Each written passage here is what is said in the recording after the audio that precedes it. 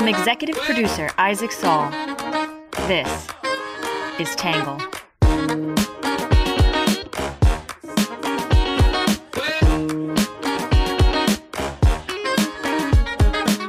Good morning, good afternoon, and good evening, and welcome to the Tangle Podcast, the place we get views from across the political spectrum, some independent thinking without all that hysterical nonsense you find everywhere else.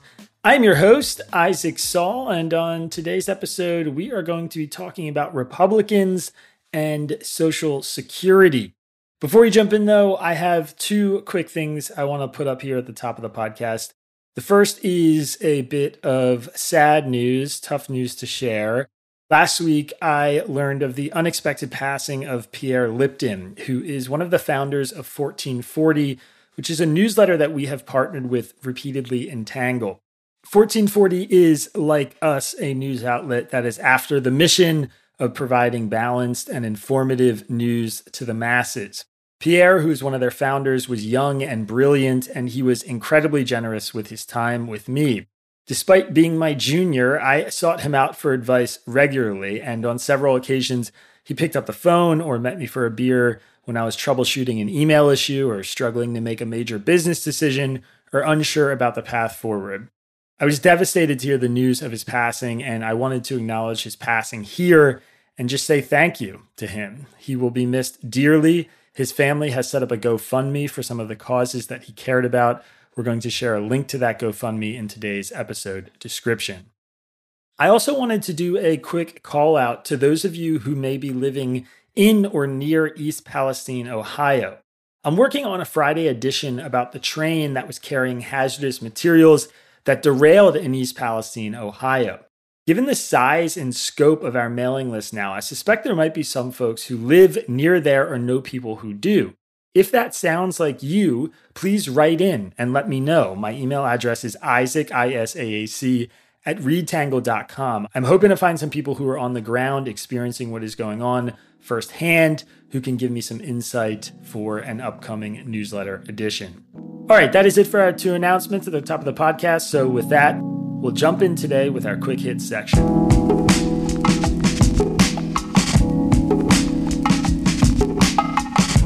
First up, U.S. fighter jets have shot down 3 more unidentified flying objects since downing a Chinese spy balloon last week.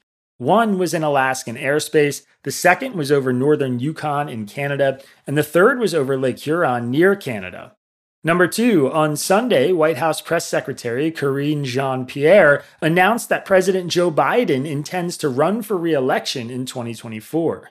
Number 3, Senator John Fetterman, the Democrat from Pennsylvania, spent 2 days in the hospital after feeling lightheaded at a Senate Democrat retreat. Fetterman suffered a stroke last year before winning his Senate primary. He was discharged from the hospital on Friday. Number 4, Representative Angie Craig, the Democrat from Minnesota, said she was assaulted in the elevator of her apartment building in Washington, D.C. There was no evidence of a politically motivated attack.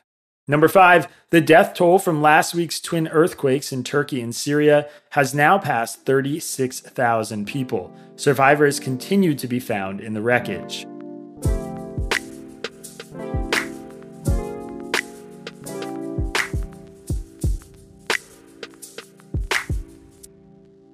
Some of my Republican friends want to take the economy hostage. I get it, unless I agree to their economic plans. All of you at home should know what those plans are. Instead of making the wealthy pay their fair share, some Republicans want Medicare and Social Security to sunset. I'm not saying it's a majority. My Republican friends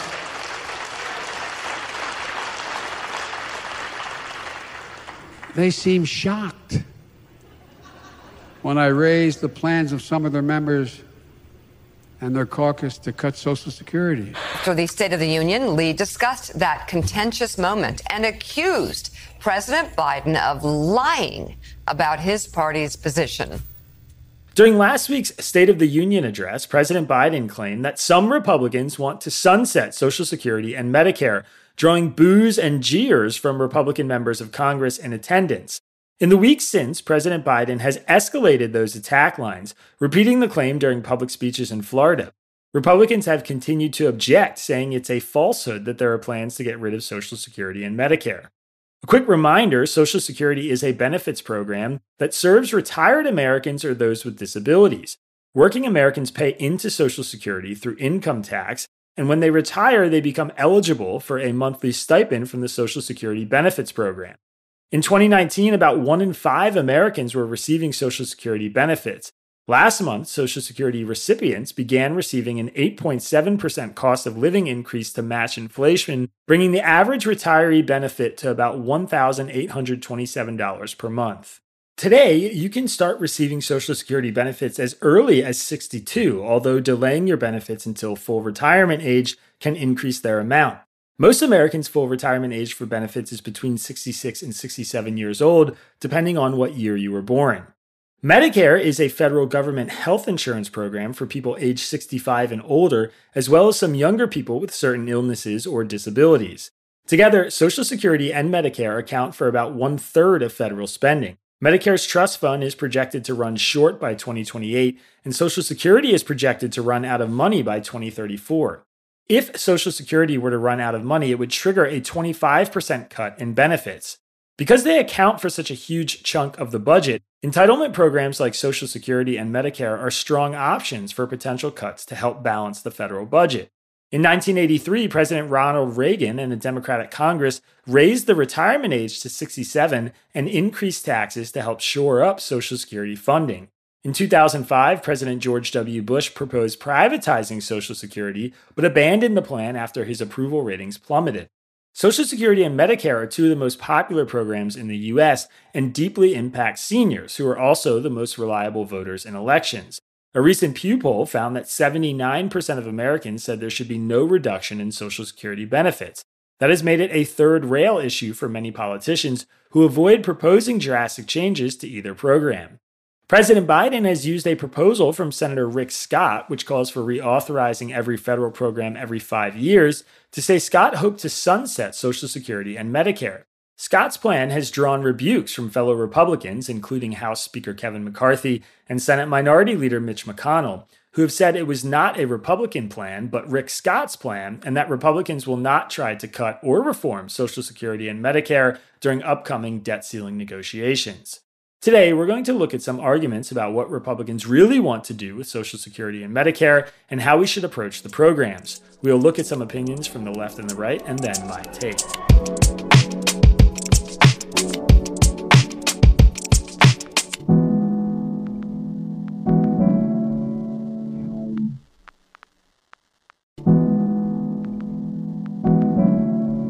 First up, we'll start with what the left is saying. Some on the left criticize Republicans for their thirst to cut Social Security. Others argue that we do not need to reform Social Security and Medicare, and there are innovative bipartisan ideas worth looking at. Some say Biden is just accurately presenting the real positions of many Republicans. In Bloomberg, Teresa Gilliard-Ducci said Republicans are too thirsty for Social Security cuts. At President Joe Biden's State of the Union speech, congressional Republicans tried to distance themselves from plans to cut Social Security. Don't believe it, she wrote. Plenty of Republicans are determined to cut Social Security, even though 84% of Republicans and 86% of Democrats want those retirement benefits to increase. Things are already bad enough for retirees and older workers. Benefit cuts would only make them worse. Make no mistake, House Republicans want to take advantage of the debt limit vote due this spring to cut Social Security. That's behind their proposal to create a commission to explore ways to trim Social Security costs. And last week, former Vice President Mike Pence said in a private meeting that the government should partially privatize the program, which will cut benefits for most families, including those who most rely on them. Now, poverty rates among older Americans are increasing just when tens of millions of boomers are reaching their early 60s and 70s. Americans aged 55 to 64 now work significantly more hours per week than their peers in other wealthy nations, she said. I suspect House Republicans to pick up on the plan recently proposed by the Committee for a Responsible Federal Budget, a right-leaning Washington think tank. The CRFB would like to raise the Social Security retirement age to 70, which effectively acts as a benefit cut of about 13% to 15% for people forced out of work and into retirement way before the age of 70. The Washington Post editorial board said Social Security and Medicare do need to be reformed, and soon. We applaud anyone in either party who works in good faith to help shore up the solvency of those age-old problems, whether or not they identify as fiscal hawks, the board said. Senators Bill Cassidy, the Republican from Louisiana, and Angus King, the independent from Maine, have reportedly been talking about increasing some kind of sovereign wealth fund that would be separate from Medicare trust fund, but could create future cash flow. Senator Joe Manchin III, the Democrat from West Virginia, has expressed openness to raising the taxable wage cap for the program and perhaps creating a super committee to hash out a potential deal that could get an up or down vote on the Senate floor. These politicians take political risks to advance such ideas. Former President Donald Trump, who allowed the debt to grow by $7.8 trillion while he was in office, says that under no circumstances should Republicans vote to cut a single penny from Medicare or Social Security. Meanwhile, President Biden savaged Republicans during the 2022 midterms for trying to deny seniors the benefits he says they are owed. Conventional wisdom is that lawmakers will keep kicking the can down the road until a crisis arrives, the board said. The potential trade-offs aren't painless, but some mix of benefit reductions and tax increases is necessary. Think about raising the Medicare eligibility age to 67 to match the existing Social Security retirement age for those born in 1960 or later. Perhaps raise premiums for Medicare beneficiaries with higher incomes, and maybe reduce Social Security benefits for those with higher incomes. Many of the Trump tax cuts expire in 2025. This could be leveraged to negotiate tweaks to the payroll tax. In Slate, Jim Newell said Republicans are angry Joe Biden accurately described their plan to sunset Social Security. The some Republicans in this case is one Rick Scott. In his 11-point plan, subpoint 7 of point 6 reads, all federal legislation sunsets in 5 years. If a law is worth keeping, Congress can pass it again. The plan doesn't single out Medicare or Social Security specifically, but these are programs that were established by federal legislation and would thus disappear under Scott's proposal unless renewed every 5 years, Newell wrote. Plenty of Republicans, including chairs of important committees and caucuses in the House, have been muttering about using the debt limit to force changes to Medicare and Social Security. Even before the State of the Union, though, that was unlikely to be the path they pursued in negotiations. McCarthy, for one, and Donald Trump, for another, understands that holding the global economy hostage in order to extract cuts to Medicare and Social Security would be the dumbest move in history. They would lose the policy fight, and the political damage could cost them the 2024 election. In his remarks the day before the State of the Union, McCarthy said that cuts to Medicare and Social Security are off the table for debt limit negotiations, Newell said. The one saving grace for Rick Scott? If it hadn't been his toxic plan Biden chose to highlight, it would have been someone else's. There's plenty of loose talk out there. It could have been Wisconsin Senator Ron Johnson's suggestion that mandatory spending programs be subjected to annual review. It could have been Utah Senator Mike Lee's 2010 vow to phase out Social Security, to pull it up from the roots and get rid of it. Biden could simply have referenced Republicans' efforts to cut Medicaid, a cornerstone of their 2017 Obamacare repeal plan, which quite nearly made it into law.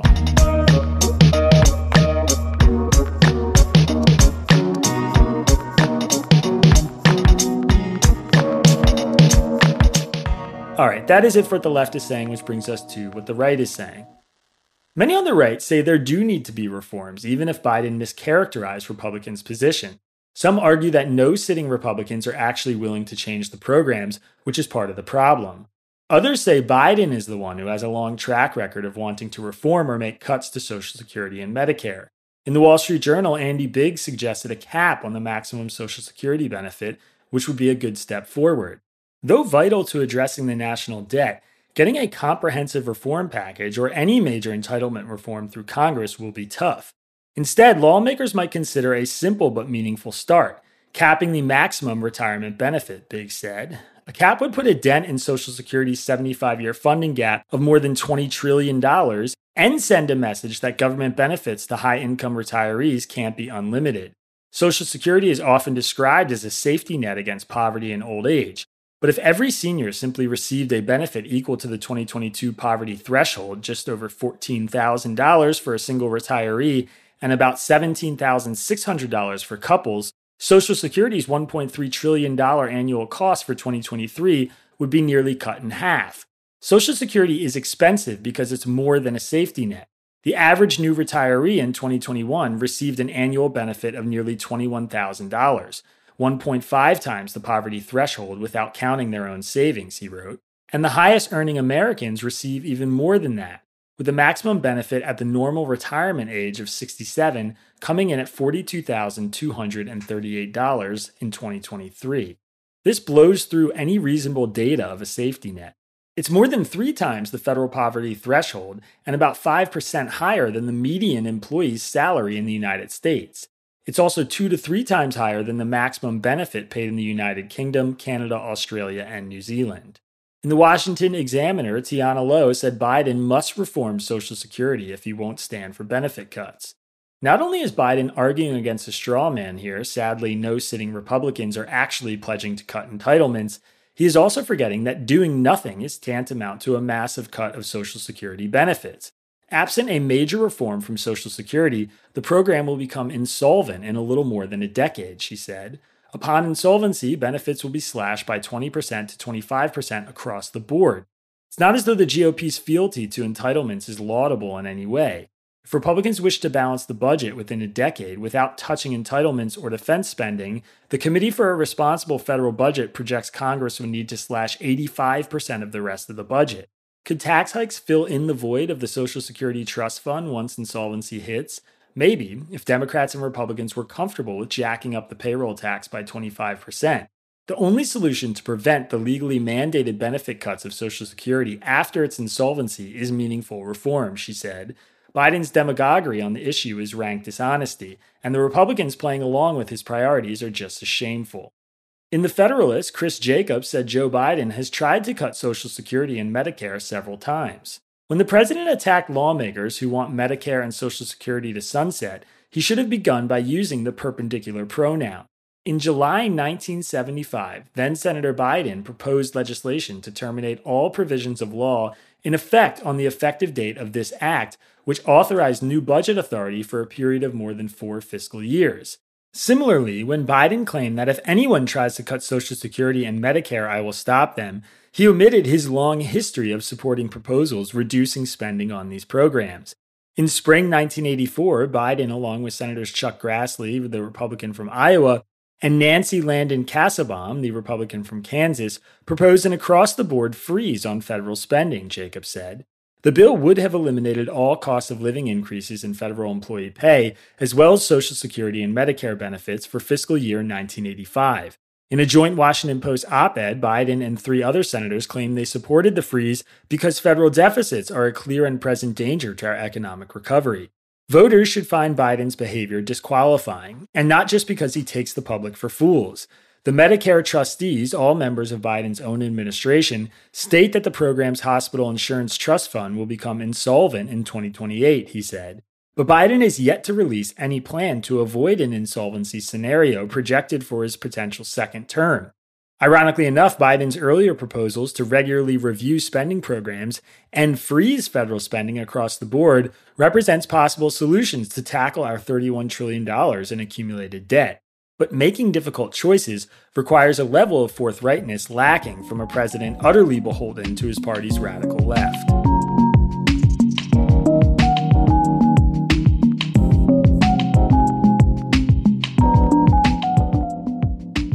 All right, that is it for the left and the right are saying, which brings us to my take. After the State of the Union address, we fact-checked many of Biden's claims from his speech. I gave his claim that some Republicans want to sunset Medicare and Social Security a misleading rating. Biden is right that Senator Rick Scott, one Republican, has released a proposal to reauthorize or remove all federal legislation every 5 years, but that proposal has been widely rebuked by the party. Biden also said my Republican friends want to take the economy hostage as part of proposing changes to Social Security, which seemed to imply this was part of the debt ceiling showdown. But Scott never said the proposal should be proposed during the debt ceiling showdown, and House Speaker Kevin McCarthy has ruled out using the debt ceiling to force entitlement reform, hence the misleading but not entirely false rating. It is true that there are proposals out there to reform both programs, but those proposals aren't just coming from Republicans. They're coming from liberals, including, as seen above, the Washington Post editorial board. Anyone who is willing to engage honestly on the issue can see both Social Security and Medicare are barreling toward insolvency, which would result in the drastic cuts both sides of the aisle are saying they're against. Even President Barack Obama made this clear in 2011, emphasis mine, when he said that if you look at the numbers, then Medicare in particular will run out of money and we will not be able to sustain that program no matter how much taxes go up. I love the point Tiana Lowe made in her Washington Examiner piece, which was essentially that doing nothing is a cut of its own, perhaps the worst cut of all.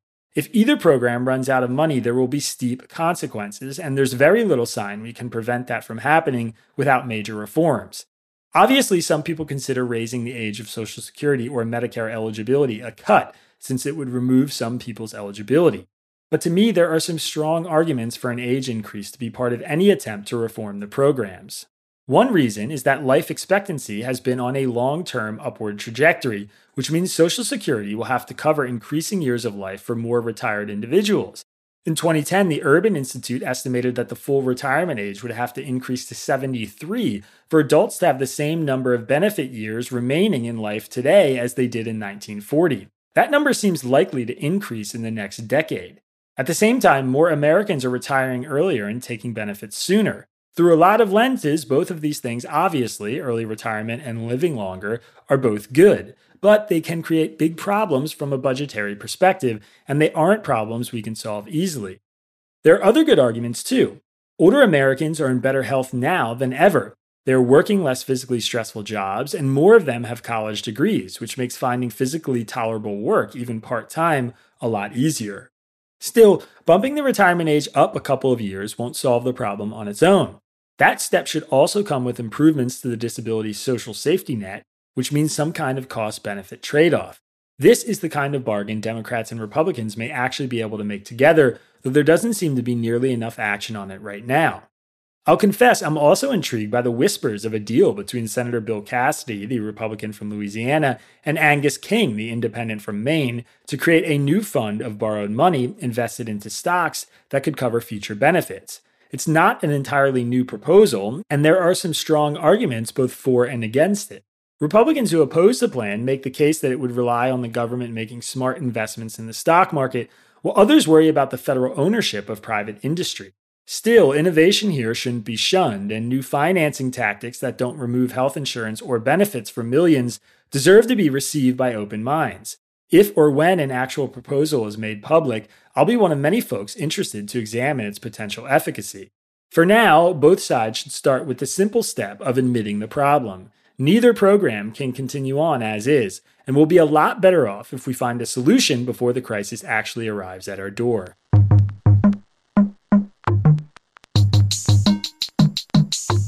All right, that is it for my take, which brings us to your questions answered. This one is from Andy in New York. Andy said, did you see this story about the Nord Stream pipeline, and linked to Seymour Hersh's recent Substack piece, and said, think you'll cover this one? So yes, Andy, I did see the story. In fact, I referenced it in our Friday edition piece where we revisited the Trump-Russia story and the media's coverage of it. For those unaware, this story is a Substack piece by Seymour Hersh, a well-known and award-winning investigative journalist, alleging that the United States was behind the attack on the Nord Stream pipeline, which we covered last year. As I said on Friday, the piece is thinly sourced, with what appears to be just one anonymous person behind it. I also noted that Hersh, now 85, has taken a lot of heat for some of his journalism he has done in the last decade. Some of his pieces have had major flaws, and he's been accused of putting out some shoddy writing. I asked one of my sources in the oil industry if the piece was making any waves in his world, and he responded, waves of mockery and eye rolls. That being said, I've noted from the beginning that I thought it was plausible the United States was involved, and at the very least, I hope Hersh's piece kicks up some more journalism. If he got someone to talk for the story, other journalists could too, and given we still don't have an answer, I don't think we can totally ignore his very detailed account.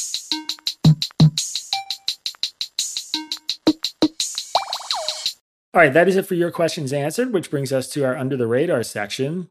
Moldova's president, Maia Sandu, has alleged that Russia is trying to topple her country's leadership using foreign saboteurs. Moldova is a tiny nation on the southwest border of Ukraine. Last week, its pro-Western government resigned after months of economic turmoil and the spillover effects of the war. Sandu accepted the resignation of the prime minister and now says Russia is trying to execute a plan to keep Moldova from joining the European Union. Ukrainian President Volodymyr Zelensky has also alleged intelligence revealing a plan for the destruction of Moldova. Sandu says the plan involves citizens of Russia, Montenegro, Belarus, and Serbia attempting to spark protests to change the legitimate government to an illegal government controlled by the Russian Federation. Reuters has the story, and there's a link to it in today's episode description.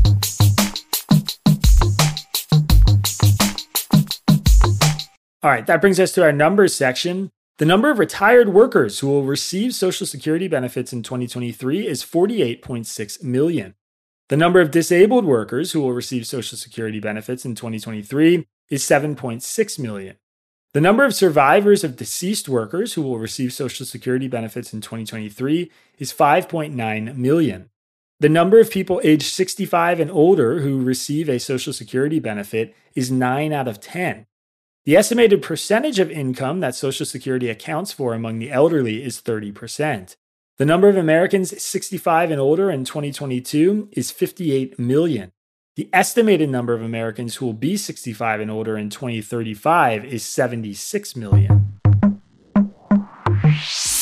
All right, and last but not least, our Have a Nice Day section. A Minnesota teenager is getting national praise for becoming the opposite of a screenager. Isaac, great name, Ortman, has slept in his backyard for more than 1,000 nights. His outdoor journey began after the 14-year-old's father suggested he sleep outside for the weekend in the beginning of the COVID-19 pandemic as something new to do instead of being stuck indoors.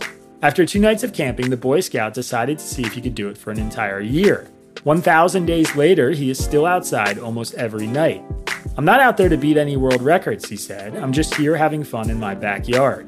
He even managed to tough it out through one night that was 38 degrees below zero in his Duluth, Minnesota hometown. If he had one wish right now, it would be for the president to ask him to camp out on the White House lawn, Isaac's dad said. "Wouldn't that be neat? It would be a feel-good story for the nation. Here's to hoping this outsider can make it to the White House." Today has the story, and there's a link to it in today's episode description.